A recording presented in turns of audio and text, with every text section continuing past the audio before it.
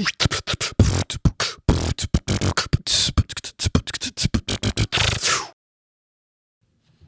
good? Are we recording? Everything is recording? Yeah, we are recording. Phones are recording? Correct. Okay, we're all set. Okay, so today's guest is not an immigrant or a refugee. However, he does have some different life experiences. Actually, Tony got into a little bit of trouble in high school, got him kicked off his teams, ended up spent a few years dealing with addiction, a little bit of time being in jail, and he was able to overcome all that. Thankfully, today he runs a very successful kombucha company, one I tried recently, and that's how I got in touch with him. I love it. I'm sure we'll talk about that later. But that company is the Fermented Felon. With that, Tony, thanks for coming on. Yeah, thank you for having me. Yeah. So I think where I want to start is growing up.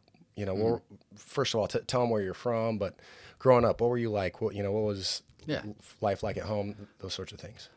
Well, I grew up in Omaha, Nebraska, to a fairly large family. My parents have been together for, 55 years now. So, yeah. That's awesome. But they had 6 children. So there's 20 years difference between me and my oldest sister. Wow. Are you the youngest? I am the youngest. Yeah. My sister's 21 years older than me. Nice. Yeah. And so, it was kind of like a split family. Like I hear about that a lot now because it's kind of becoming more common. Meaning blended, different? Like a split family would be like parents who have like a group of children. Oh, sure. At when they're young, and then they let them grow up, and then when they're in like their mid to late 30s, then they have like 2 or 3 more kids. Sure. Okay. Something like that. Yeah. So that's kind of what my parents did. Two sets of kids almost. Right. Exactly. And so being a big family like that, like my oldest sisters kind of were more like aunts to me a little bit than they were like sisters, you know? Because like whenever they were around, it was like, oh my gosh, they're here. Yay. That means we're going to go like do all these fun activities and we're going to go have an amazing time, and it wasn't like ever like, oh, bickering and like, oh, he stole my. Yeah. I fully get it. Yeah. I mean, my oldest is 21 years older. My other sister is 15 years older than me. And I don't remember really living with either of them. The third sister, she's I think 6 years older than me. So her and my brother I remember growing up with, but the 2 older ones, I very much, that makes a lot of sense to me. It's almost like aunts. You're excited when you get to see them and you go do fun things, and that makes perfect sense. So we're things pretty smooth at home. Nah, well, kind of. My parents didn't want us to. They didn't make the best money, but they also didn't want us to go to like poor schools, I guess. Okay. They want us to have a good education. So we lived in Millard, where, my parents kind of struggled to, keep up with, food and letting us do activities and things like that. My mom actually worked overnights all while I was like really, really little because my parents couldn't afford daycare.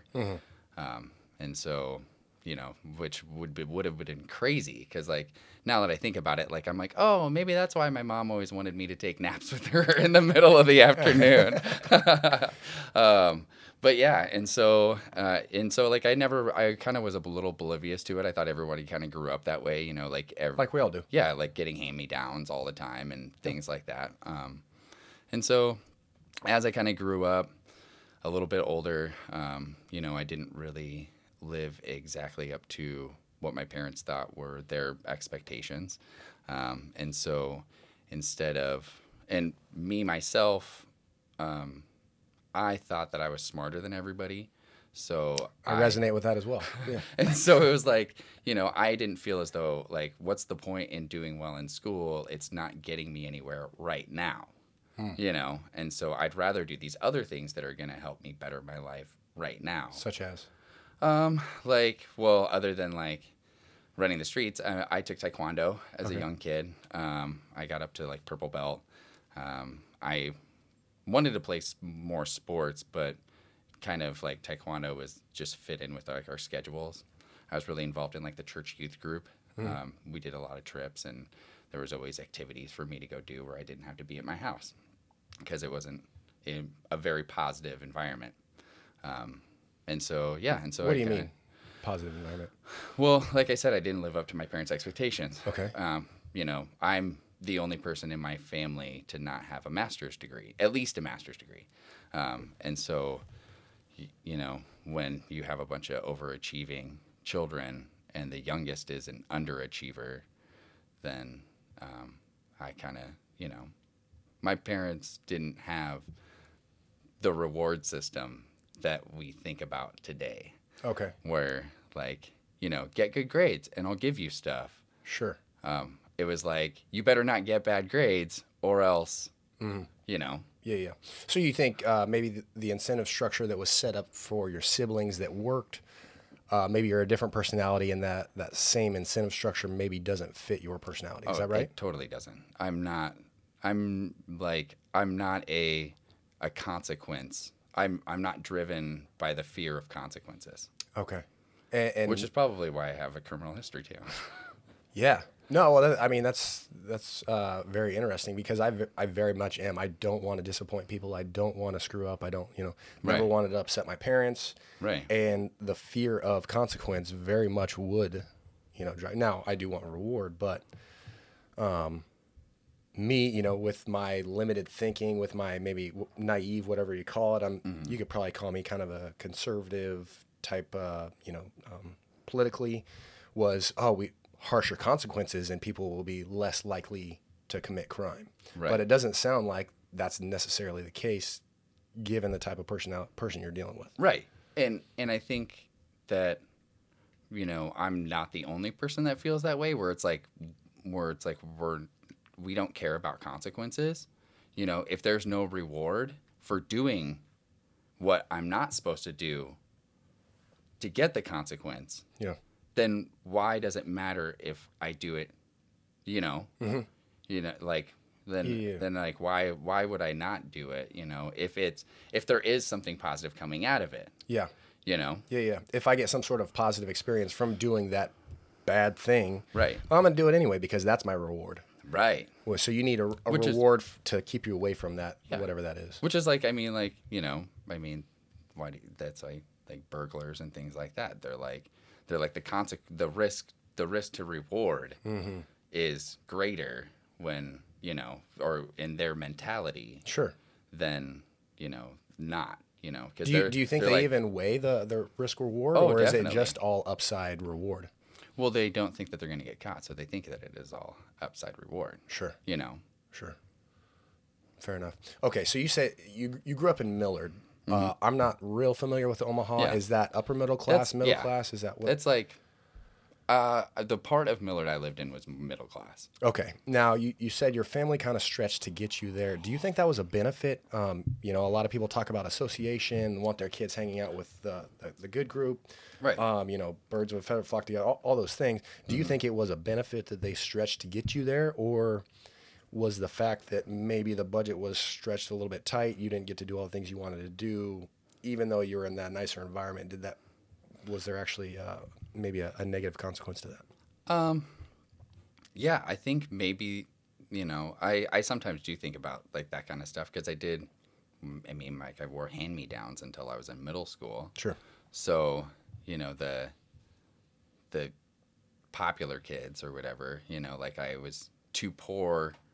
I was cool enough to be liked by the popular kids, but I wasn't cool enough or didn't dress in brand name stuff. Couldn't fit in socioeconomically. Right. Exactly. So then I was an outcast. They were they just wanted to be friends with me because of my personality. Yeah. More so than actually be friends with me because I didn't come from a rich family. Yeah. Kind of thing. Okay. So, and it sounds like maybe that weighed on you growing up. If you're talking about it now, if you remember it must have had some sort of an effect. Well, of course. I considered myself a social butterfly. I've always one of my Clifton strengths is includer, and that's because I've always even when I've been in classes and groups, I have people who I remember from high school, and I remember their names, and you know, like if I see them in public, like they're usually like really surprised that I even remember them name or that I can even recognize them. But I have been told that like they're like, you know, one thing that I always, you know, even though you were kind of like known as like this jackass, you always made me feel included, Yeah. or things, or like, you know, like something like that, like if we were working on a project or something like that. Sure. You know, like everybody has great ideas. Mm-hmm. You know, why, you know, you have to listen to everybody's idea before you make a decision on what that idea, where you should move forward. Sure. You know? Yeah, that's a lot of good information. That really gives me a detailed idea of how your personality works and how you think.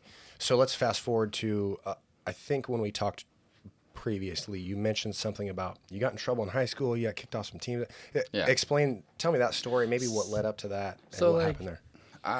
So when I was in high school, I started smoking pot, like, you know, lots of teenagers do. Sure. Yeah.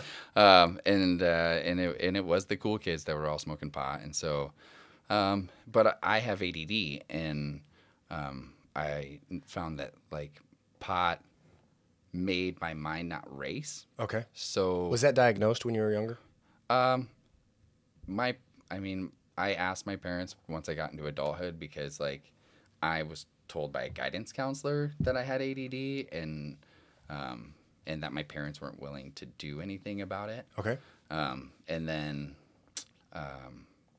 but my dad used to give me echinacea pills Sure. when I was like in middle school, because Yeah. echinacea is supposed to help with focus. I didn't realize that, but add it to the list. Yeah, right. So, and they also used to let me drink coffee at a really young age because the caffeine. So is they knew, supposed to- and they were trying to well, give you they a natural. yeah, and they were trying to like and like and I think my guidance counselor, like I vaguely remember this, but they told me that like my parents, that they didn't want a drugged up teenager. Yeah. Which I was like, well, they obviously didn't know me very well because I was smoking pot the whole time anyways. Yeah, and so once I got into adulthood and I started going to college and stuff like that, then I started getting treatment for it, Okay.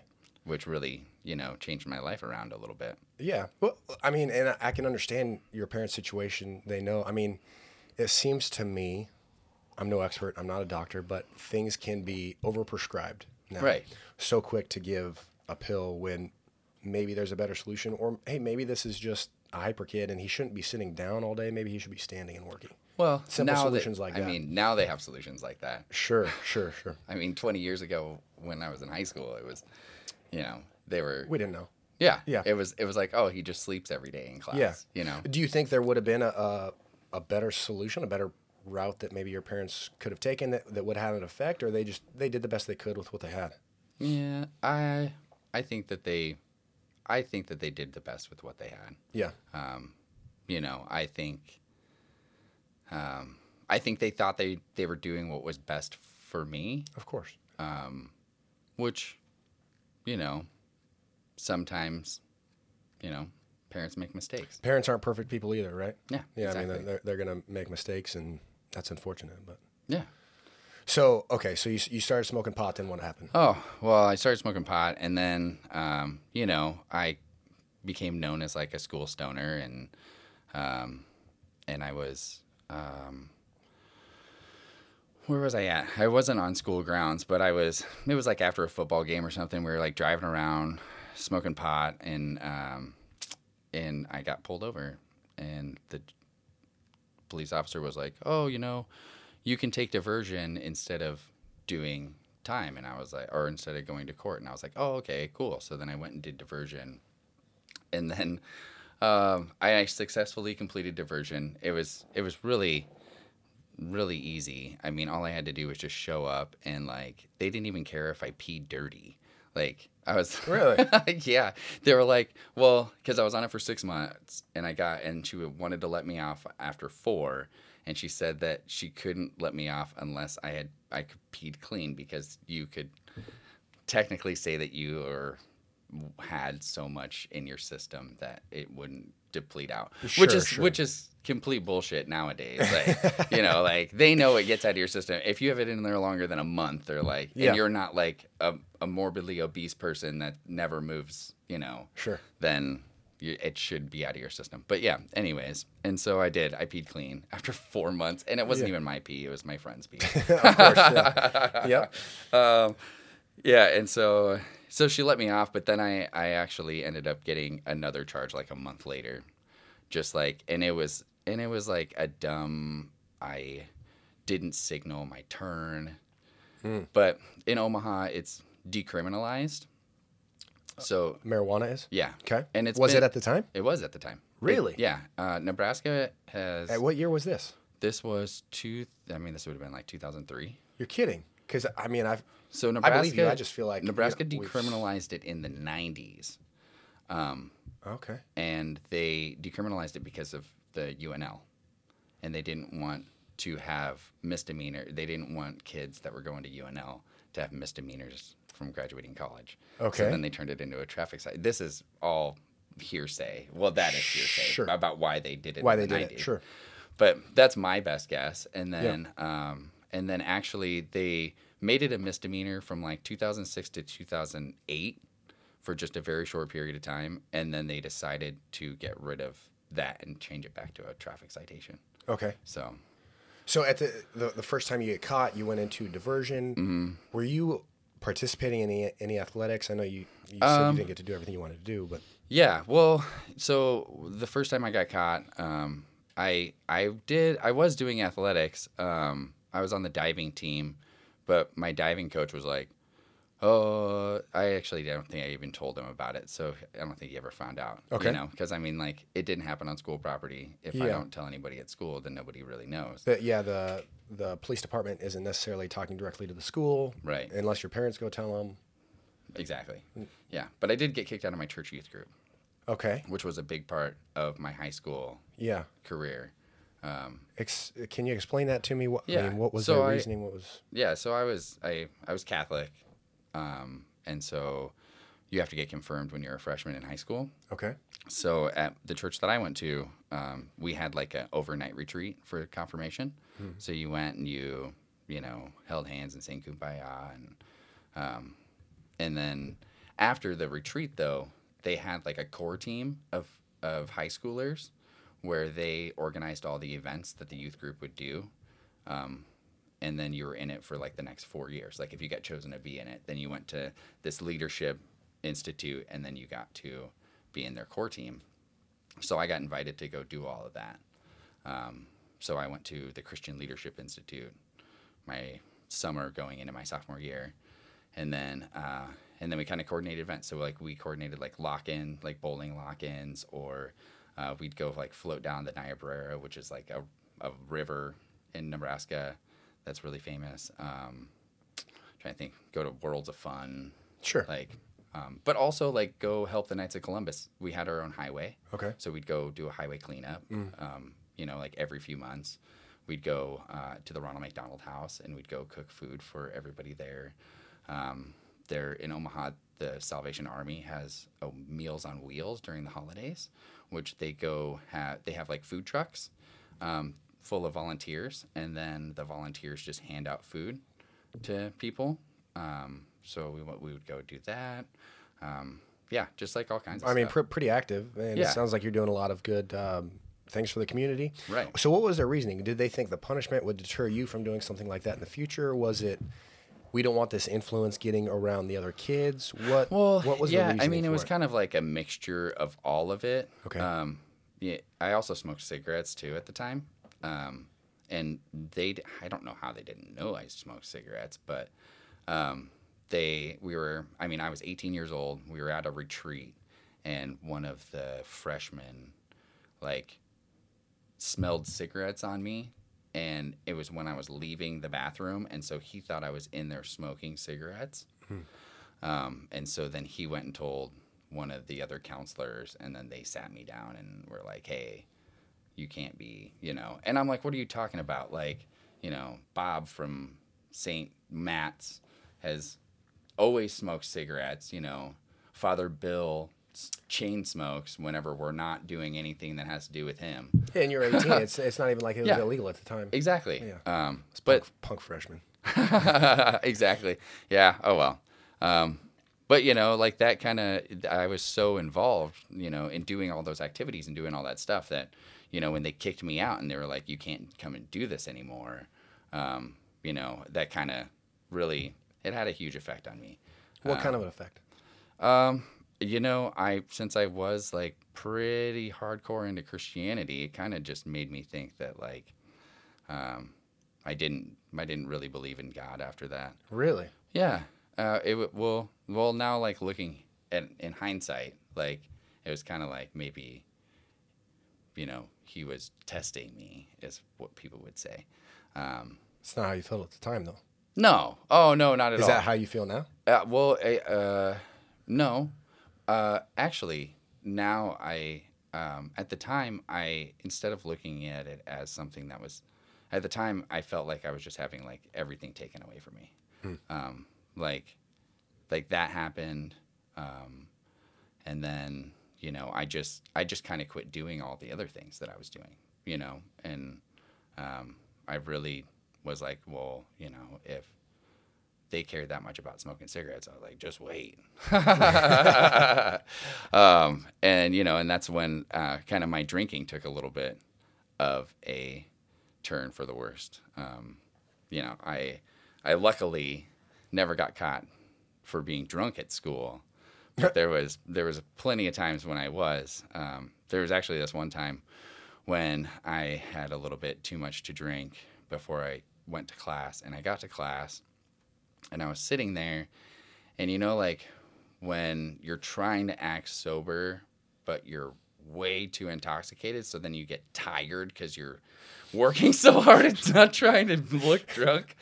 Well, that's what happened, and so then I fell asleep, and my teacher must have walked past me or something and smelled alcohol on me.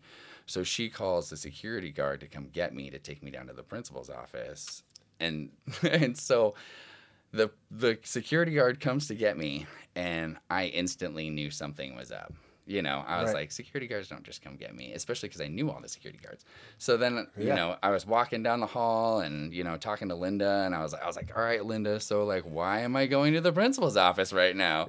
And she was like, I don't know. They just told me to come get you. And I was like, okay. And she was like, all right. And then she's like, just come over here and sit down. And I was like, okay. So then I sat there, and I sat there for probably like, I don't know, 10, 15 minutes. And I was like, all right, I'm in trouble for something. I was like, I bet you they think that I'm drunk right now.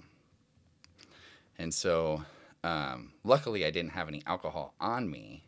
But I went into the principal's office, and I was sitting there, and it was like the mean principal, and it was with the security guard, and the security guard's daughters went to our high school. So I was friends with her daughters. So I had been over to her house, and she knew that I drank. Yeah, sure. Yeah. And stuff. And so we were all hanging out in there, and she was just like trying to just like grill me and get me to say something to like incriminate myself. Sure. And I wouldn't take to any of her bait. And she was like, why do you smell like alcohol? And luckily I had just gotten my tongue pierced. And so I had a bottle of mouthwash in my backpack. And so I was like, oh, it's the mouthwash. And she was like, no, you smell like alcohol. And I was like, well, you can breathalyze me, but I'm going to fail because I rinse my mouth out with mouthwash 10 times a day. And she was just like, and so then the police officer that was standing in there just thought it was hilarious because she was like, oh, he's totally getting out of this right now. There's nothing that she can do to him. But I did have like a Zippo and a pack of cigarettes on me, and those are, you're not supposed, even though I was 18, like you're not allowed to have those on. Was this private school? Campus? No, it was a public school. Millard South. But yeah, and so, but she was like, I'm going to call your dad. And I was like, you can call my dad. That's fine. He knows I smoke cigarettes. And so she calls him and puts him on speakerphone. She's like, did you know your son smokes cigarettes? Yeah. What of it? Nice, and she was like, Dad. she was like, well, I just want you to know that he's not allowed to have cigarettes on school property. He was like, well, he's 18 and he doesn't have a car. So where's he supposed to do with them? That's amazing. Yeah. Was the principal just fuming at this point? Oh, I yeah. mean, Yeah, because 'cause you totally got out of I everything got out she of it. thought. And And then now my- that dad's backing you up. This is Yeah. amazing. Yeah, yeah. And so and then she's like, okay, well, she's like, I'm gonna have to take his cigarettes and lighter. And he's like, oh, is it a Zippo? And she was like, yeah. And he was like, well, you better not take that. He was like, because that was a gift from his older brother, and I'll get you in trouble if you try Dad's to got take your it." back. Yeah, yeah, it was pretty nice. Yeah. So she was like, I'm gonna hold on to these, and you come get them at the end of school day. So I totally got out of that like scot clean, and but yeah, like for all the fortunate times that I didn't get in trouble, there was just as many times as I did get in trouble. Sure. But that, all of that stuff that just kind of went on like my senior year of high school, it was just kind of like bubbled into like this thing where like I thought that I had a plan of what I was going to do when I graduated, and then everything was just caving in on itself. What was the plan? Well, the plan, I was going to leave and go become a nurse because I really enjoyed working with people. And at the time, male nurses were almost non-existent. Sure. Or there wasn't as many males going into the nursing profession. And so my plan was to get that and then go be a surgical tech and then eventually go work at a plastic surgeon office, because from my research, I found that nurses that work under a plastic surgeon make about 1/10 of what the plastic surgeon makes. So, Wow. Okay. Yeah. Yeah. Which So, is like you work for an 18-year-old, that is actually a really well thought out, really detailed, specific plan. Yeah. I mean, I was 18. I was going to play baseball in the big leagues. That was my plan. Mm-hmm. Now, I'm actually, I thought you were going to say, oh, I didn't really actually have one, but the fact that you had it all mapped out to who you wanted to work for as a nurse, that's pretty impressive. Thanks. So, okay. So you're 18, you're getting in trouble at school. When is it that, you really got into big trouble, whether it's you went into jail or some sort of probation or, what was that you felt like, this is kind of next level?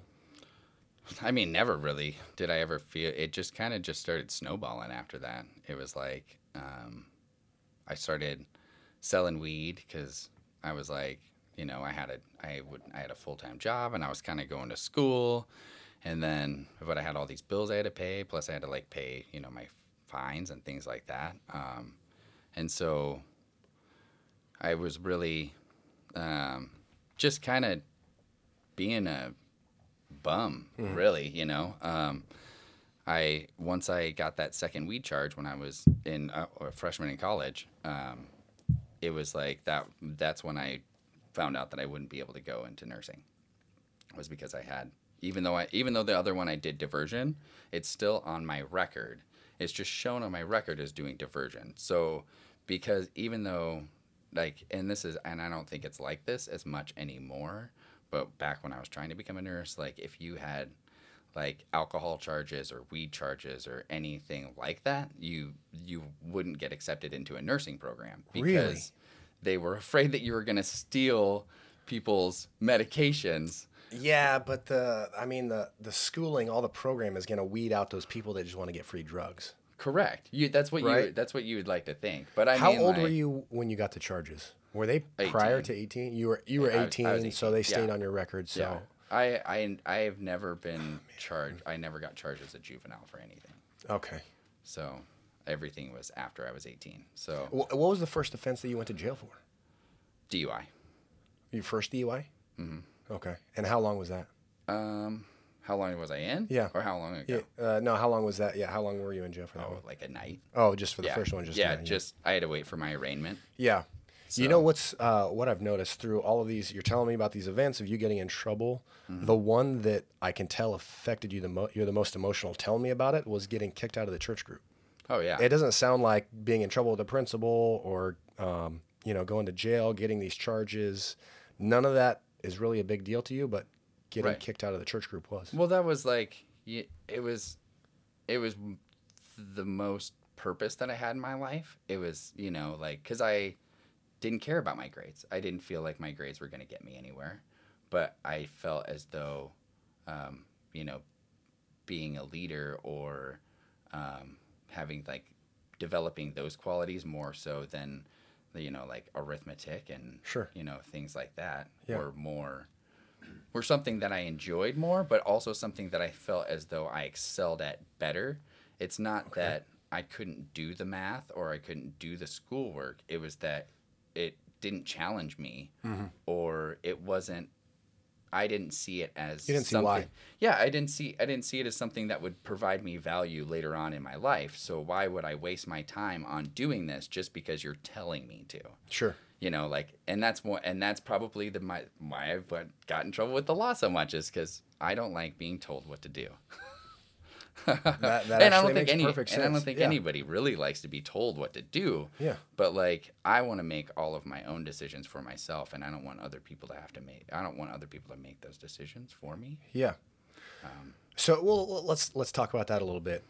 Since getting kicked out of the church group was the biggest one for you, ever since we've talked, I've been trying to figure this out. It seems to me that we can't just take away all consequence. I mean, I think people are seeing what's going on in LA, what's happened in New York, where they just seems like all crime is okay, and it seems like things have gone to chaos.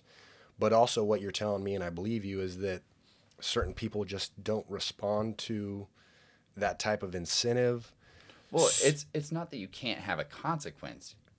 You need to have something else there, though. You Explain that. need to be rewarded for not committing crimes. Okay, so let's get into that.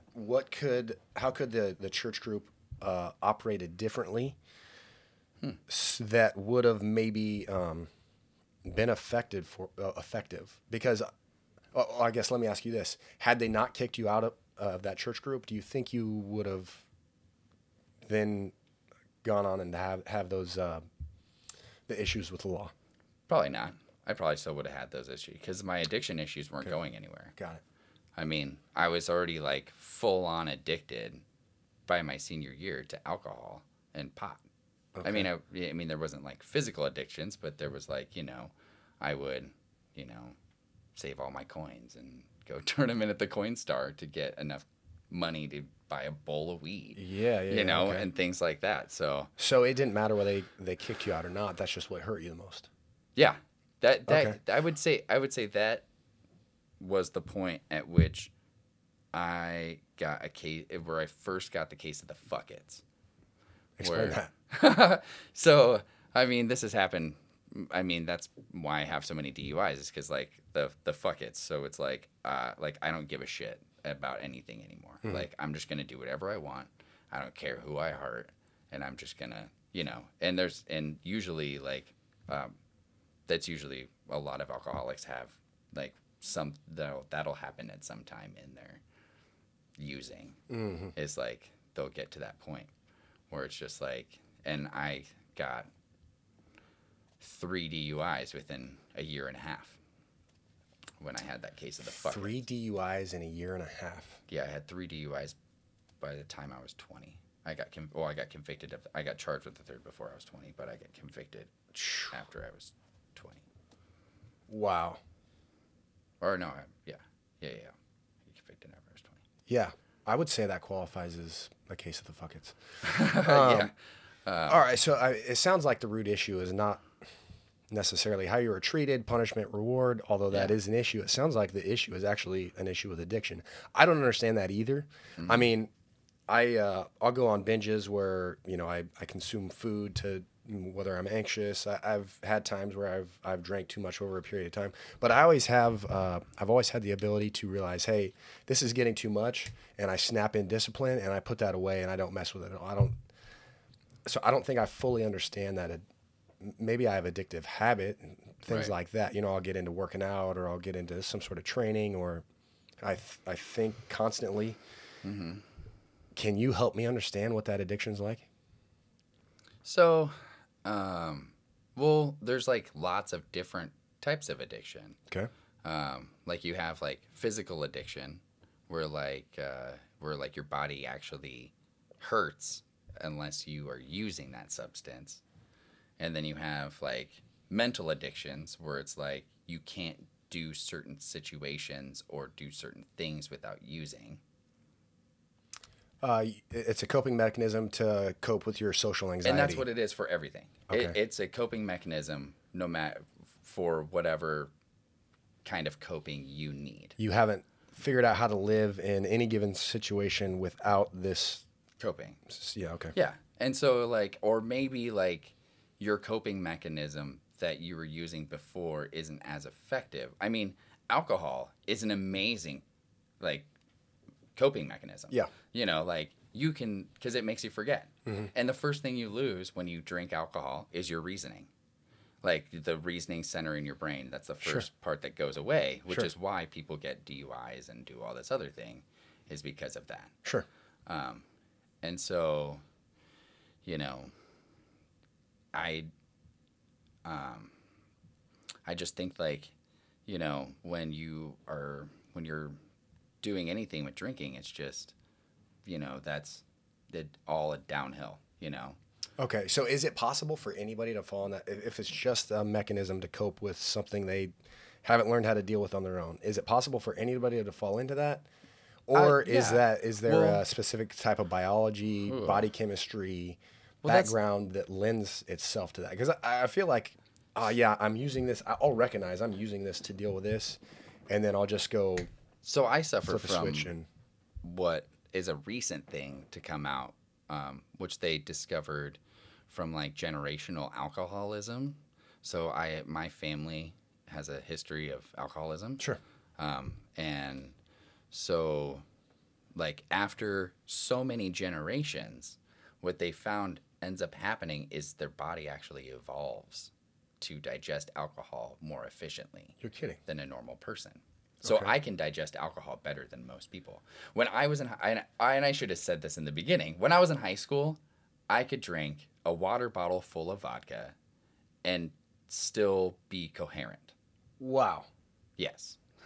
Which is way more than any 16, 17-year-old can. Yeah, and not because you developed that tolerance, but because of evolution through a few generations. I already had this. So, like, when I first started drinking alcohol, I only got the positive effects. I didn't even experience a hangover until I was, like, 25 years old. You're kidding.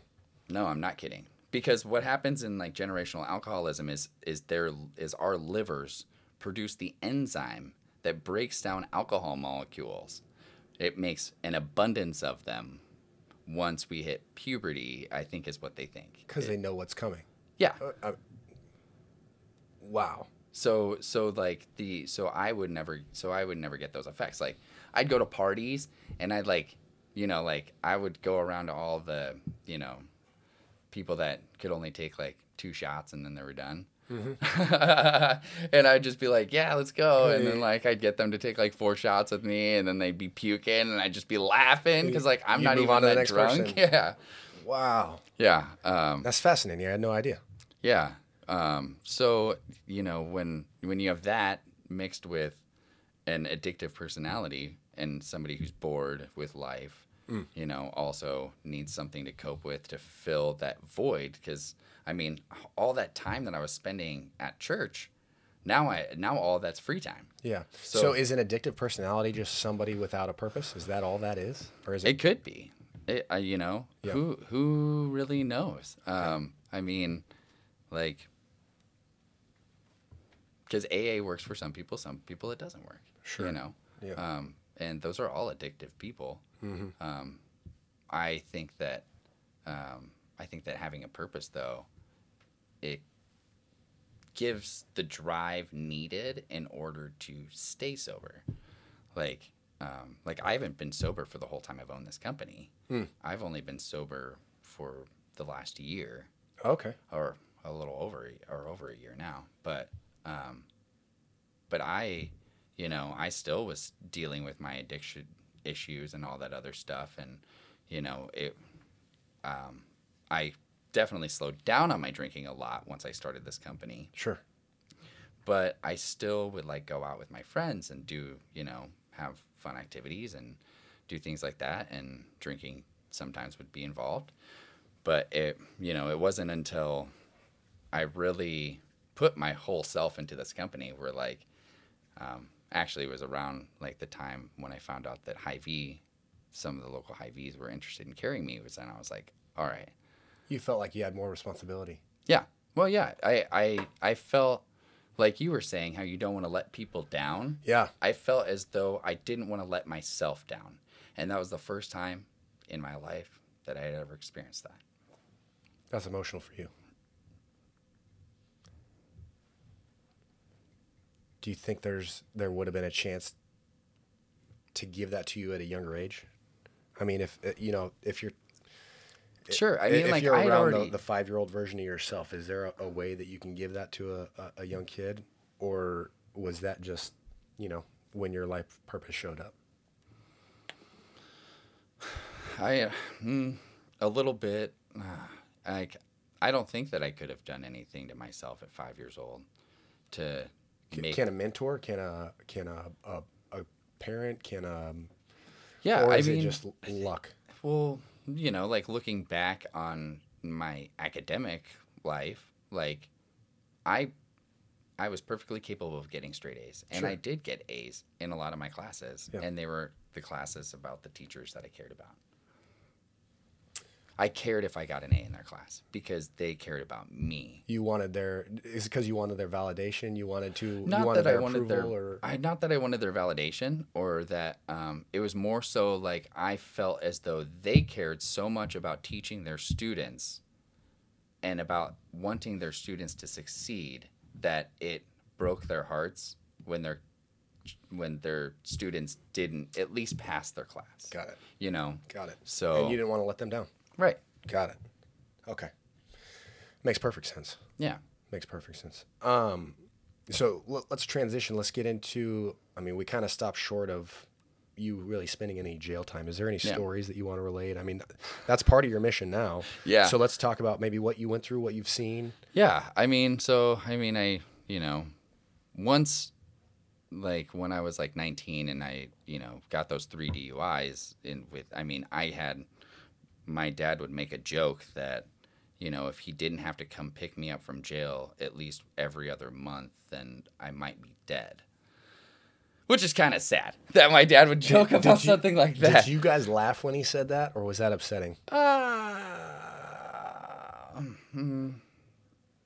I kind of just was like, whatever, Sure. At that point, like, I was already like, my dad had already like caused me enough trauma during my childhood Yeah. that I was like, Yeah, and I'm not here to judge your dad. I don't know, but Right. I think sometimes some dark humor right. is fun Well, and, right. and brings levity.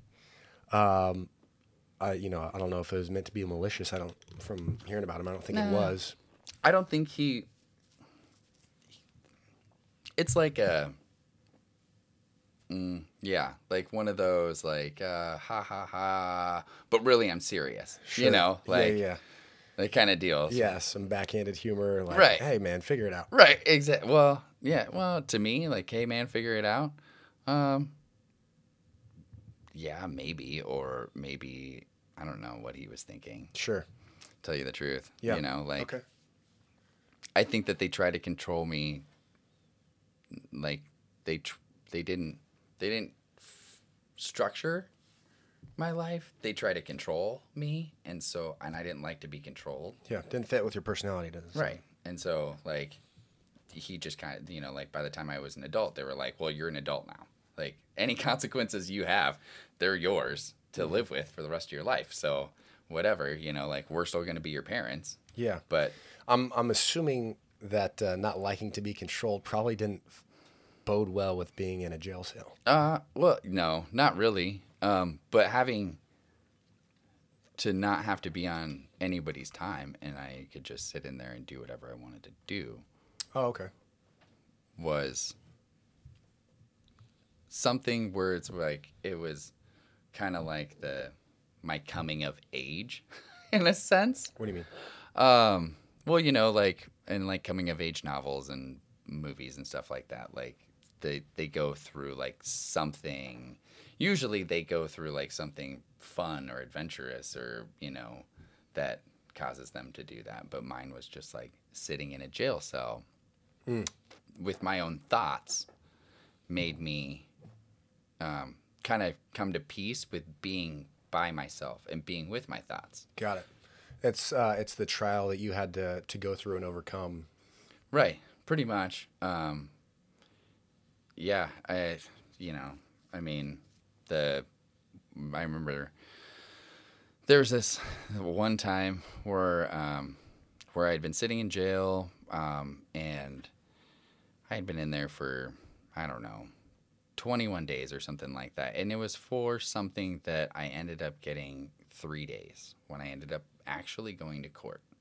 Because, because I had so many criminal charges on my record, I mean, even though, I didn't have any failure to appears, still, they just will hold you until your court date. Sure. If you can't make bond. Okay. So you have your arraignment where they set your bond, and then if you can't make your bond, then you just sit until your court. And so then I just ended up sitting, and then I ended up sitting for 3 weeks.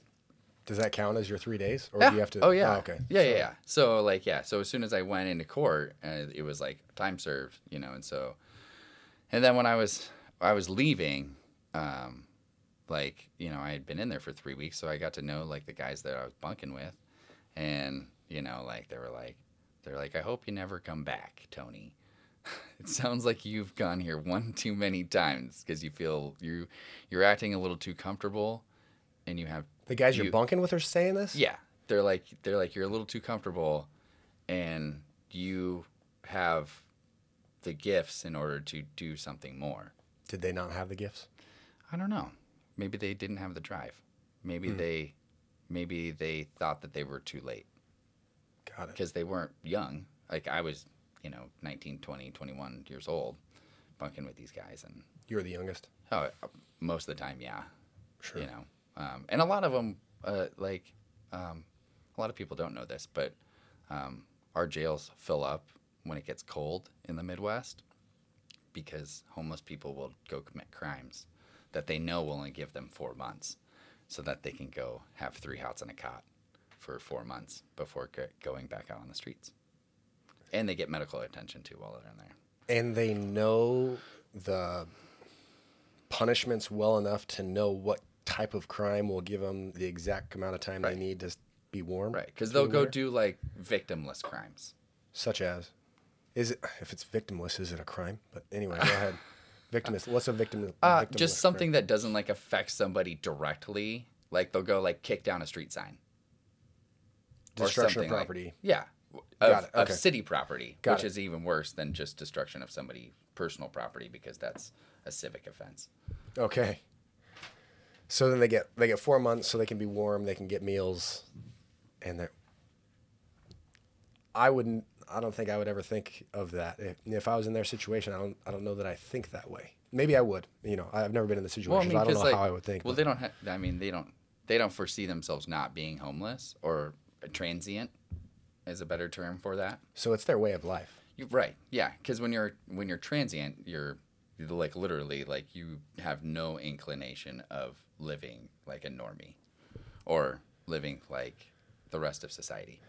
Is it they don't think they can or they don't want to? They don't want to. They like the life they're living. If they're usually, yeah, most transients are. So is there anything we can do to help them? Do they? It doesn't sound like they want help. Exactly. They don't want help. So, just having homeless shelters that provide free food is, They would choose the homeless shelter over the jail cell. Maybe. Depends. Jail cell Which one's got a better cot? Well, you get kicked out of the homeless shelter in the morning. You don't get kicked out of jail in the morning. You can sleep as long as you want.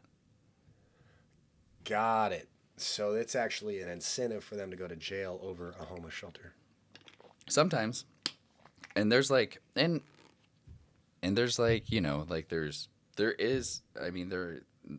is a lot of homeless people out there that don't want to be homeless though. And a lot of people who serve prison time for more than, I want to say the statistic is more like 7 years, but I want to say it's 10 years. The likelihood of them being homeless when they leave is significant, above 50% chance that they're going to be homeless if they had, because the people in their life have moved on. Their neighborhoods have gotten gentrified. The place that they worked at before they left is closed now.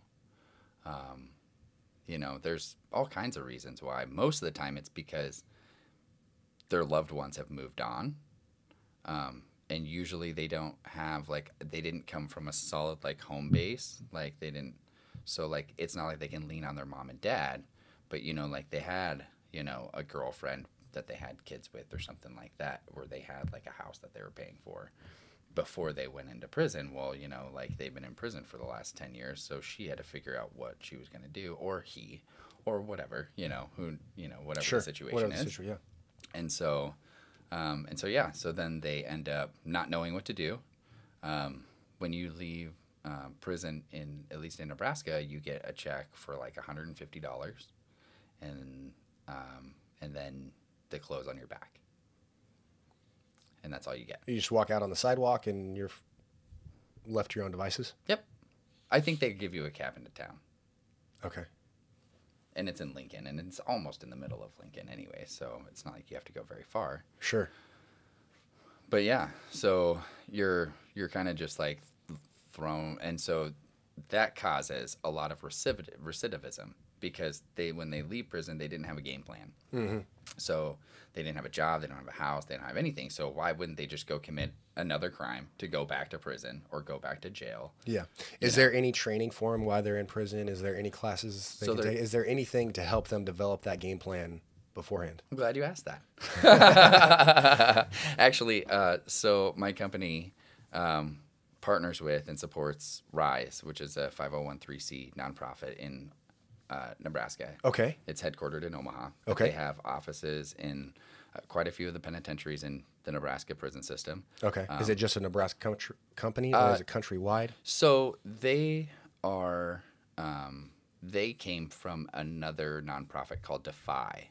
And Defy was like the first of the helping people with reentry. Okay. And so Defy started in like New York. And then she moved. I forget. She wrote at least one book. But, anyways, the lady who started Defy, some things happened, and so the people who started Rise in Nebraska actually were working for Defy. And then when all that stuff happened with Defy, they left Defy and started their own thing. Okay. So they've been kind of trying to figure it out, but they have a very great program right now. So explain that to me. So it's a 9-month in prison program where they only accept people that are in their last year of sentencing. So they go through this RISE program, or last 1 or 2 years, but they go through the RISE program, and there they learn soft skills. So how to be professional, how to talk a little bit more eloquently, and present yourself in a professional manner. They also teach you how to build a resume, fill out job applications, fill out housing applications, how to answer questions about their criminal charges, which I think is really beneficial because, they served their time. So they shouldn't, be punished further, for their crime because, like we as a society, we make those laws and we set what those sentences are going to be, so we need to be okay with trusting our justice system and not trying to further impede these. Punish them after the fact. Right, exactly. Because, basically what you're doing is you're punishing them for the rest of their life. Mm. So, why? And that's, with New York and LA and stuff like that, they're not given a reason not to go commit crimes. If they're always held back, why wouldn't you go commit crimes again? Mm-hmm. What's, if. It's almost like there's a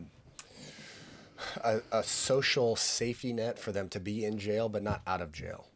A little bit. So the floor of living is actually better in jail than out of jail, is what I'm hearing in this conversation. Well, it's also like that, we've also developed a system to keep poor people poor. There are like a lot of people that live in that are eligible for government assistance, take full advantage of it, all of the programs, and if you combine all of that together, you make about what somebody who's doing the same thing that you're doing, and they're making about like $60,000 to $70,000 a year. Get out of here. You're getting It's like, I mean, Section 8 housings aren't that nice, but a lot of them are big enough. You know, they're like, you know, they're 850 square foot townhomes and things like that. Where like, you know, and they're getting that, which that normally for a person would cost, you know, $1,000 to $1,100. They're paying like $300-$400, something like that. You know, and so they're saving that money, but it also incentivizes them to not work. Yeah. Because then once you're making 20 grand, well, you don't get that anymore, and your lifestyle actually goes backwards. Right. Exactly. So unless you're going to go make 150 grand, which you're not jumping from 0 to 150, it doesn't. It's better for them to stay there. And this is actually a couple years ago when the elections debates were going on. Andrew Yang had the UBI concept, and you know, at first I wasn't really a big fan. Still, I'm not. You know, I'm a capitalist. You know, I think socialism is a bad idea. But the best argument he made was, well, if people are getting $1,000 a month regardless, there's not an incentive not to go make more. Correct. They still get that. They don't lose that $1,000, whatever it is. Whereas if they are going to lose that $1,000, that's an incentive not to go make more. And I'm like, well, that's actually a really good point. That makes a lot of sense. Right. Yeah. And I mean, it's the same, you know, and it's like food stamps, Section 8, welfare, all that stuff. Like, you know, people hear about, you know, it's true. Like, you know, people who are able to work the system correctly are able to afford Escalades and fancy watches and new Jordans and things like that because they can spend all of the money that they are making on those luxury items every year. Got it. Instead of then they don't, you know, because they don't have to spend it on a mortgage and, you know, clothes on their back and I mean clothes on their back, but I'm for some sort of social safety net. I don't think people should be dropped flat. I mean, especially when you think about cases of, you know, single mothers and people fall in hard times. I'm for some sort of help. Right. Well, but I would like to find a way to where they're not incentivized to stay there. Correct. Yeah. You're right because what's happening, especially a lot in like California and all these places where like tent cities are happening, where it's like people can't afford their houses anymore. And if we did something like that, then the people who are on welfare are going to continue to be on welfare. There's no like time limit as to how long you have. You know, like unemployment, for instance. Like when they set up unemployment's great because they're like, okay, we're going to give you this set amount of money every week as long as you are looking for a job.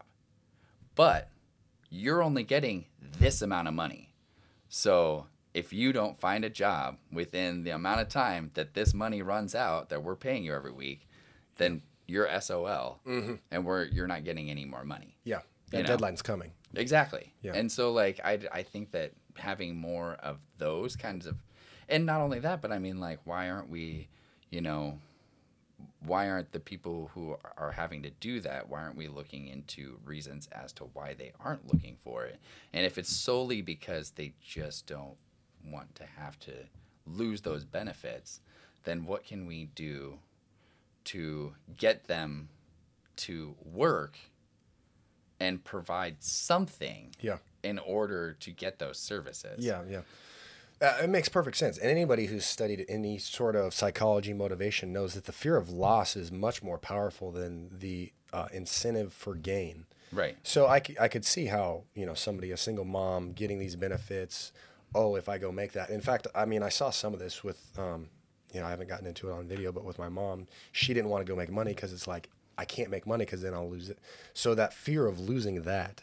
And in my mind, it's like, well, just go make twice as much, you know, just go make more. But for somebody in a situation where they're like, well, but then what if I get sick and I can't work anymore and I already lost this benefit? That fear of loss is a powerful thing. It's true. But I think that's just because the society that we live in, you know, I feel like we don't instill enough that there's the capability of gain. Sure. Okay. You know, fair enough. And that's kind of where wages are falling in, you know, like, I mean, Walmart's been paying like $15 an hour, like well before McDonald's decided to start paying $15 an hour. And they've always had trouble trying to find employees, you know? And like, you know, I mean, like now it's almost like that's what the minimum wage is now. You know, it's like people won't accept a job unless you pay them at least $15 an hour. Right. I mean, I'm running into that with my kombucha business. You know, like I'm like, all I want you to do is slap labels on these bottles. Like, it's not rocket science. Right. And I don't think that that's really worth $15 an hour to have you do, you know? Yeah. But if your job isn't producing that amount of money, why should somebody pay you that amount of money? Correct. Yeah. And if you don't think that, or if you feel as though like your talents can be used elsewhere, then find jobs elsewhere. You know? Yeah. Like that's the beauty of the free market. Right. And it's not slave like, labor. You can leave and find something else. Where you're talking about capitalism. Like I don't think that they are seeing it as capitalism. They're seeing it as big business wanting to keep me down.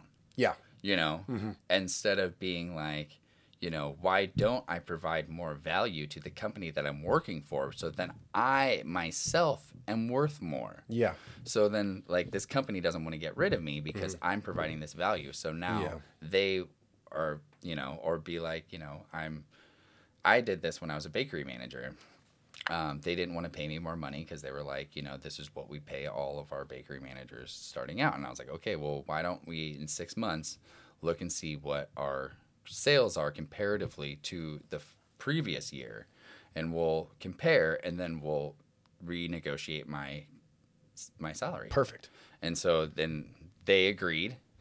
I didn't get that big of a pay bump, but I was able. But I took my bakery, which was, you know, I think that out of 8 bakeries, I was like 6th or 7th. Took it up to being the second to busiest. Yeah. So, and here's the beautiful thing about that is you didn't just move more bakery. You didn't just make more money from that. You develop skills that you learn how to improve a business, improve a company, increase the sales. So you have another skill set that if they don't want to pay you that money, you go apply somewhere else and negotiate, create, or like you did, go out and create your own business, and you can use all those same skills. So even though maybe it doesn't show up in your paycheck right away, you have a skill set that will pay you in the future. Right. So anyway, let's turn this back to people. So people leaving prison sounds like right now, and what your Rise you said is, and is that a website people can check out that they can look up information on? Yeah, it's www.csrise.org. Okay. And on their website, you can find volunteer information, their mission, what they have been doing. Is that something people can donate to and be part of? Yes, of course. They have 2 different donation options. You can make one-time donations, or you can be an anchor donor, is what they call them. And that's just a monthly donation. Sure. Fermented Felon is a anchor donor for Rise as well. So. Oh, great.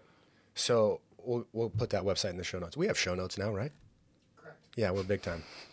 So we'll put that in the show notes if anybody wants to be able to click on a link. So yeah, so Rise, so with their 9-month program, so you learn all these soft skills while you're in prison. So not only that, but they also help you develop a plan so that the day you get released, what are you gonna do? Mm-hmm. So they almost act as like a guide for you. Yeah. You know, so like you already have like, you know, like you're going to go apply at these apartments. You're going to go apply at these businesses. Like you already have a game plan of what businesses you're going to apply at, where you're going to live, and, you know, how you're going to, you know, get yourself together. To help bridging that gap from stepping out of jail to living what do I do now? Life. Yeah. You know, because like, so they also give them like care bags too. So like all the toiletries that you would need, you know, a change of clothes that isn't the clothes that they were wearing when they came in. And gosh, I want to say they give them like a prepaid cell phone as well. So like just like a little track phone. Yeah. With minutes and stuff already on it. So then they can make calls to businesses to you know, follow up and get a job. A cell phone in today's world is almost you have to have it. You have to have it to operate. I mean, and the government has now seen that you have to have it, and that's why you can get government assistance with your cell phone bills. Sure. So, Do you have any data to back up? Are they seeing? I mean, your big thing was Yeah. recidivism. So they Is there have a data? Are they making 95. improvement? So their statistics that they just released since starting in 2019, they've had a 95% reduction in recidivism since their 95% 95%. reduction. Yeah. Wow. Okay. So and they've had, I want to say, 150 graduates. Okay. So 5% of 150 Mm-hmm. is what? 7.5%. Yeah. So yeah. So I mean 7.5 people. Sure. Yeah. I trust your math. Anyways, yeah. Maybe it's like maybe it's a little bit over 150 or something like that. Yeah, That's yeah, where yeah. they came up with. But yeah. That's So pretty amazing. I thought about this a lot leading up to this conversation. I started. Go ahead. let me throw another Yeah, statistic please. at you. Okay. Yeah. So people that are just leaving prison, they have a 95% chance of recidivism. Or I'm sorry, 75%. 75% chance of recidivism if they don't have any training of this sort. If they don't, if there's nothing where they have an incentive and a Yeah. game plan and like Yeah. a reason when they're leaving, they have a 75% chance of committing a crime that lands them back in prison. Yeah, and that's a perfect stat because, as I was about to say, I was leading up to this conversation. I started thinking about how do I want the crime system? What results do I want? I think there is a need for jails, and I think people do commit crimes. They do need punishment, or they need to be separated. I think that does happen. Mm-hmm. Although maybe there's some stuff that needs to be decriminalized, but I think that does happen. But coming out, what do I want that time to look like? Well, hopefully that punishment alone is some sort of a deterrent from keeping people to do those, although that's not always going to work. Mm-hmm. Hopefully during that time they do something to repay society in some way. Not just that they need to be punished, but any crime, they're taking something from society. So hopefully in that time they're giving something back. But coming out of that, I mean, just if you think about it as a business decision, as a taxpayer funding this stuff, Mm-hmm. I would want them to come out not likely to go back in because then I'm just pouring more tax dollars into keeping them incarcerated. So I would want part of my money to go to see that they don't come back again. That would, if you think about it as a business decision, that seems like a simple concept to me. You're investing back into your employees. Yeah, exactly. Yeah, your employees, and you're not going to be there paying his jail cell bill again. Right. Right. Like, why do I want to pay for this again in the future? Let's get it taken care of now so it's not a problem later. And then, yes, they're adding some value into society in some other form. Mm-hmm. I launched off on a rant there, but no, that's great. That makes sense to me. No, that makes complete sense. And that's exactly the way that the people think that the prison system is kind of set up. But you're saying it's not. It's not. Yeah. Because that stat proves it. 75% chance they're coming back. Right. And that's a failure to me. Yeah. Well, and it has also to do with what people having the mentality that are big in the prison system, thinking of humans that go to prison as they're not human anymore. So explain that. Like they think of them as not as animals, Mm-hmm. but even like less than animals. Like they're trash, they're garbage. Like we can treat them however we feel like treating them, because they committed a crime. So now all of a sudden they're not human anymore. Yeah, they're bad guys. They're bad people. guys. They're bad people. And so when you go into, even if like you say you went in for growing pot at your house, which most of the people that I know that smoke pot are super happy people, and would never commit, a violent crime against somebody. Mm-hmm. And then they go to prison for that, and they come out and all of a sudden they're stealing cars or they're breaking into houses. They're a worse criminal. Or exactly. They graduate. Did you college, see this happen? I mean, college did you see school. Yeah. I mean, I quit associating with like people that Sure. I knew that went to prison back when I was younger. But yeah, I mean, you see it. I mean, you see it from like people that you meet when you're in jail and things like that too.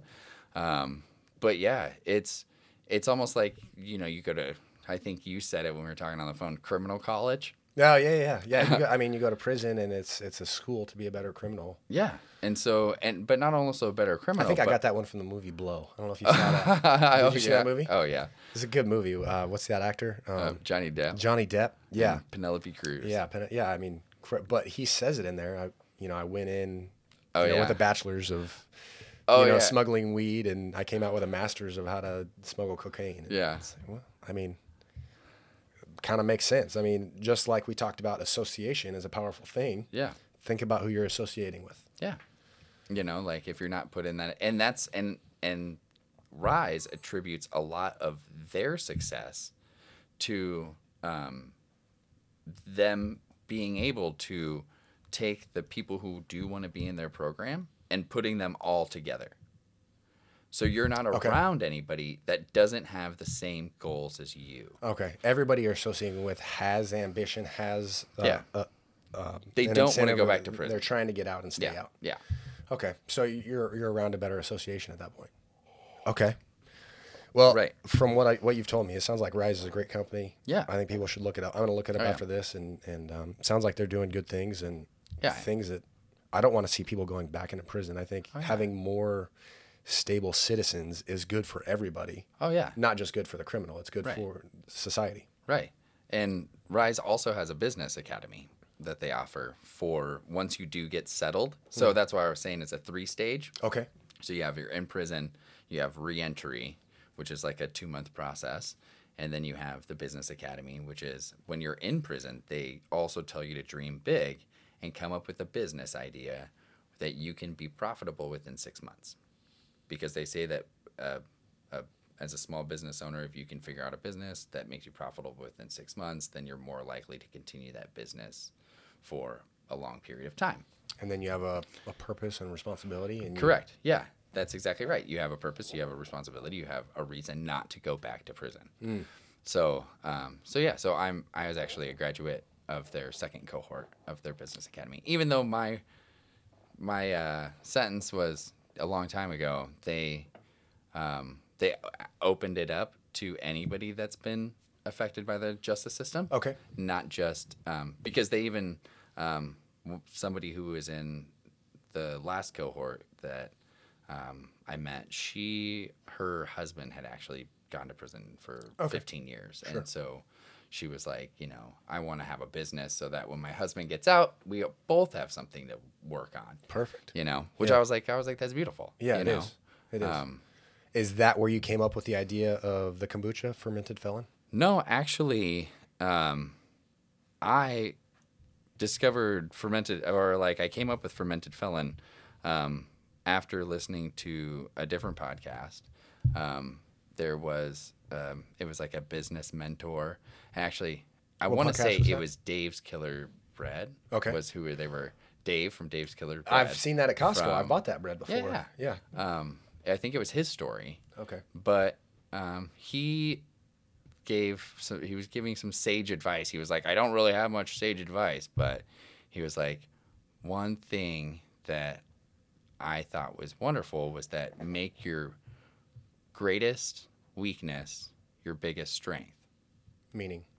So I felt as though the reason why I wasn't getting ahead in life was because I have a felony on my record, and then I couldn't get jobs at other places because they just don't hire felons. Okay. For any of the career paths that I wanted to do. Like I even tried to get into finance, not that long ago, like 5 years ago. I was trying to get sponsored by TD Ameritrade to do my Series A and things like that. And they wouldn't hire me because they said, we don't hire people with felonies on the records. And then I also found out that, and I'm like, how did they even know I had a felony on my record? It's been over 10 years. And then I found out that Nebraska doesn't have any statutes of limitations on their background checks. So they can check my background for as far back as they want. Because if I was in a different state applying for the same job, they wouldn't be able to see. My record would look squeaky clean because I haven't been convicted of anything in over 10 years. Sure. So it was kind of, once that kind of, that happened. And then I tried to get a job at a call center and making like way less than I was making as a bartender. And I was just like, and they told me that they couldn't hire me because of my felony. And they were like promising me like management positions and like all this stuff. Even at a call center, I mean, I don't see. Yeah. I can look at it. But this from usually, both like sides. call centers, you're dealing with People's sensitive information. Yep. Got it. That's Yep. what it Yep. is. Yep. That's exactly right. Stuff that I could identity and things that I could potentially steal and sell. Sure, So sure. they don't want anybody who could possibly do that kind of thing. Which it's like another thing where it's like, like you can't get ahead, And so So why kombucha? So during that time after like I was trying to find a job, me and my brother were talking and he was like, dude, he's like, you have all these great ideas and you make amazing products and drinks and stuff for like restaurants. He's like, you should just come up with some kind of business, like why are you helping other people build dreams? And me and my brother get lunch every week. And so that was one of the topics of conversation that we started talking about like 4 years ago. And then we kept on talking. I kept on working at these other restaurants and bars and being like, man, these guys are so with their heads up there. And, like if they would just listen to me, like I could increase their sales every month by like 10K and like all this stuff. And he's like, like just start your own business. Like you should do it. Like, I think that you could really do it. And so I was like, yeah, but I don't know what I would sell. And so then I kept on thinking about it, and then I was like thinking about what gave me joy and what service and value could I provide to somebody else. And I felt as though I'm very good at like talking to people and meeting people and networking and being an includer and things like that, that I found as though that was something that a lot of people who have a criminal history were not good at. Okay. And so I was like, oh, you know what? Why don't I use this skill? Why don't I use this to help people who are in the same situation as me and have the drive to succeed, but they need somebody there to help them through the twists and turns of starting a business. And so I was like, okay. But that's not solving another problem that these people also have, which is capital. A lot of these people don't come from families where they can give them startup money. Sure. Or they don't have the savings in their account in order to, fund a startup business. And they certainly don't know how to go get a loan from a bank in order to start a business. So I wanted to have a product in order which I could sell in order to use the funds from the sale of that product to help them. Because, I mean, it wouldn't take, you don't have to give them a ton of money, but, 10K, 20K goes a long way when you're first starting. That can get your, like, initial, supplies. Like, say, like, you want to blend your own teas or something like that. Like, that could get you, like, your whole first batch. And then you could turn around and go sell that for, sell those for $120,000 or something, Sure. Or whatever. But yeah, and then kind of help them get everything going, and then use my business infrastructure in order to help them build their business infrastructure, as a subsidy of my company. Sure. So you're taking, I mean, if Rise is there to help them with a plan, help them get stable, help them find a job, which they have a business incubator too, but you're taking a step further and you're thinking bigger on how can we help these people create their own businesses. Right. I would imagine How can we create- actually a lot of criminals would probably be really good entrepreneurs because They're they hustlers. they're hustlers. They go their own way. They don't like being told. I'm guessing maybe they're kind of disagreeable at times, which actually in negotiation and without, speaking up for yourself probably wins really well. Oh yeah. Yeah, so then, that was kind of my basis of where I found that. So that's the why behind it. yeah. Yeah. Why Yeah. kombucha though? I mean, do you just like it? No, so around the same time that I was getting all involved in all this entrepreneur stuff, I started to have liver problems. So I started getting like yellowing of the eyes and the fingernails, which is like borderline jaundice. Yeah. And I looked up ways to heal my liver because, I looked that up, and the like WebMD and all these other places were like, cut out all things that can harm your liver, and your only other option is surgery. And I was like, surgery? I was like, oh man. I was like, that's not good. Well, then I found this other guy's website who's like, he's like, I forgot what it was, a vegan bodybuilder of some kind. But he's like, I know all the body hacks, do. And he was like, I was having the same problems as this guy. And so, but he said that he healed his liver using vitamin B2, which is thiamine and apple cider vinegar. So I was like, all right, so I'll give it a try. So then I started doing it, and I started feeling better. And then, my eyes and my nails started to return, but I was still doing it, and I hated it. Apple cider vinegar does not taste good. No. And so I was like, you know what? There's got to be some way to do this better. So I went and attended a vinegar making workshop at City Sprouts, which is a nonprofit in Omaha. Okay. And they're like a community garden. So they have a lot of people who are very sustainable. They want to teach like regenerative farming and things like that. So they have these other workshops for just normies like me to go and look. So I went, and she told us all about like microbiology and kind of like why you let it inoculate, how you let it inoculate, the different types of fermentation, the aerobic and anaerobic. I was like just soaking it all in and just like really, really paying attention to everything she said. And then I started asking like kind of probing questions, so if I'm doing this and is this going to give me this? And she was just like, she could tell that I was going to be one of those people that was actually really fascinated, not just taking it at face value. Sure. And not just like, ooh, look at me, I'm going to go make vinegar at my house. But I was like, yeah, like I want to make a lot of this. Yeah.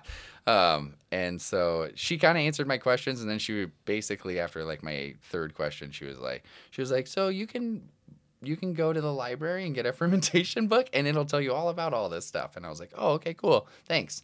So, and I was like, all right, she doesn't want me asking any more questions. You're probably the only person to ever check that book out. Maybe. I don't know. Well, I have a guy working for me now, and he checked out a bunch of books on fermentation. Right. I stand corrected. So he's probably the second person. Oh, that's funny. Too bad they don't put like your name on the inside of the thing, so you can like pull it out and look at the names. But yeah, so I ended up just going home and like making my own apple cider vinegar. I just tried to make my own apple cider vinegar, and it took me like I think 3 weeks for the first time I did it, because since it has fructose in it, it takes longer to ferment. And I tasted it like every day, and I was like, oh, I think this is about it. And then after that first time, I was like, wow, this stuff's really good. I was like, let me see if I can replicate it. So then I like went and bought some, apple cider from the grocery store and came home, and then I was like, oh man, this stuff's even better because apple cider has more of like the pulp in there. So you get like more of the apple flavor stays in it. Oh, okay. Than just using like apple juice. And so I started doing that, and then I was like, wow, you know what? I think this might be my product that I need for my company. Yeah. So then I start kind of trying to do it commercially and trying to figure out a way to make it cost effective, because apple cider is not cheap. No. Especially, I mean, even if you want to buy like 50 gallons of it, it's still like, breaking it down to a cost point, it's not like I would have to charge, quite a bit of money with packaging and everything like that. Then I was like, I don't think that this is really going to be something that I can do. I'm like, kombucha is really starting to gain a lot more likability from people, I'm starting to see it a lot more. I was like, maybe I could make kombucha. So then I looked into making kombucha, and I made my first batch of well, I actually was just like, I'm gonna make kombucha, and I like went into my kitchen and I brewed up like black tea and sugar, and then cooled it down, and then just put in my vinegar culture and was like I'm gonna see what happens. So then I did that, and I was like, all right, this tastes pretty good. So then I was like, all right, like what makes what? And then I was like, and then I started thinking about it. And I was like, all right, like I should really look into like what is all the different types of beverage fermentations. Sure. Because I already knew about wine and beer from working in the restaurant industry for so long. So I started looking into all that other stuff and like all the different kinds of like scobies or pellicles that grow on top. And I found that kombucha has more of the organic acids that the guy talked about in the liver healing thing than all the other ferments. Even more beneficial for what you needed to go through. Right. Wow. Okay. Yeah. So I was like, well, that's really interesting. But you have to use a kombucha culture. That was like another big thing that this article that I was reading talks about is like, a lot of companies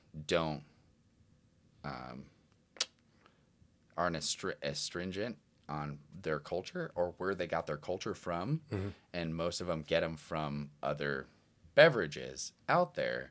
Well, those other beverages, maybe they weren't using the right kind of culture. Got it.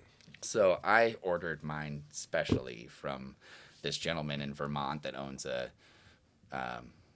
microbiology institute where he like lets microbiology students that are getting like their masters in microbiology to come do their research and Sure. Learn about fermentation and all this stuff. And like I just like whenever I think about it, I imagine this a man, like a big old man that looks like Santa Claus without the Santa Claus outfit, wearing like a Grateful Dead tie-dyed shirt and like a lab coat over it and like Crocs. It's incredibly descriptive.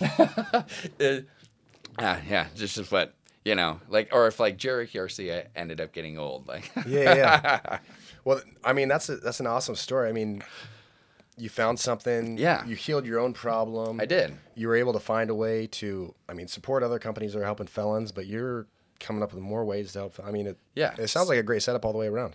Yeah. So then I was like, I was fermenting stuff, and then I was like, and I want to help felons. I was like, Fermented Felon. It like just came to me. I was like, Fermented Felon. I was like, that's it. I was like, it rolls off the tongue. Yeah. I was like, it's amazing. It's the reason I bought it. When I went in, they didn't have the kombucha I was used to drinking, and I was looking around at my options, and sometimes I'll look at the sugar, and I was like, I'm going to try this one. So that's the name is literally why I tried it the first time, and I love it.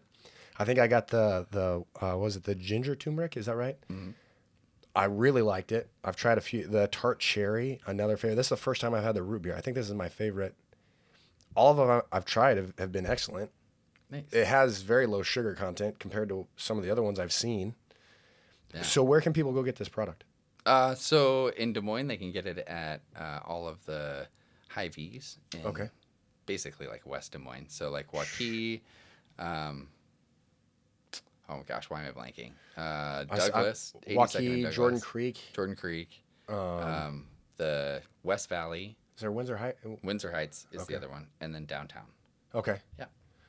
And then you're in Omaha. Is this available in Omaha? Oh yeah, so it's available at basically every Hy-Vee in Omaha, as well as both Sunnyside locations. They're a little breakfast joint.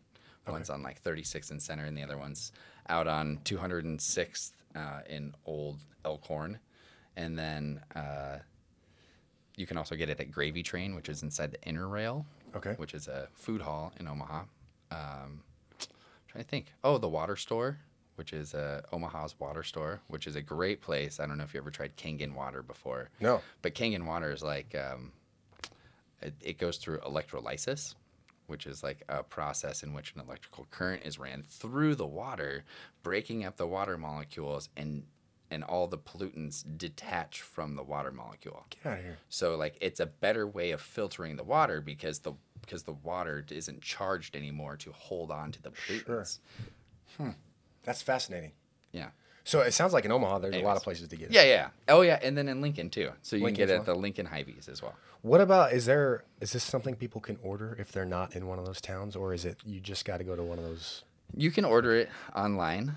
You can order off my website. I do have a shipping option. What's the website? set up? www.fermentedfelon.com. Okay.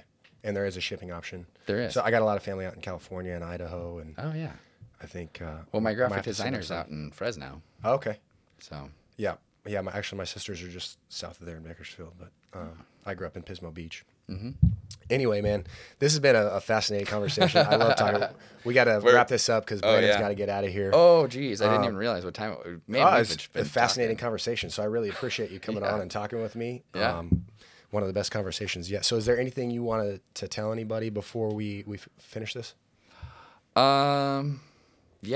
Go check out my products. Check out my website.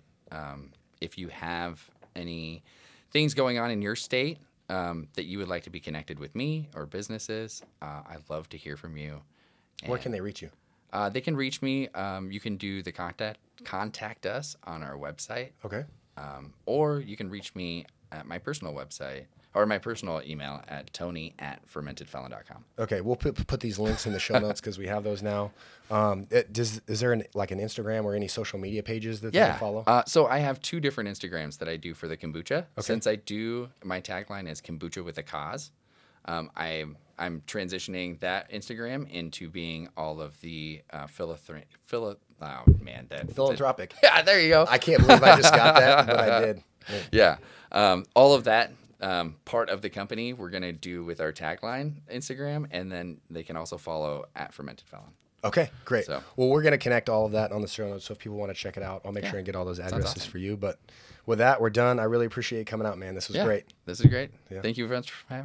Thank you for having me. You bet, man.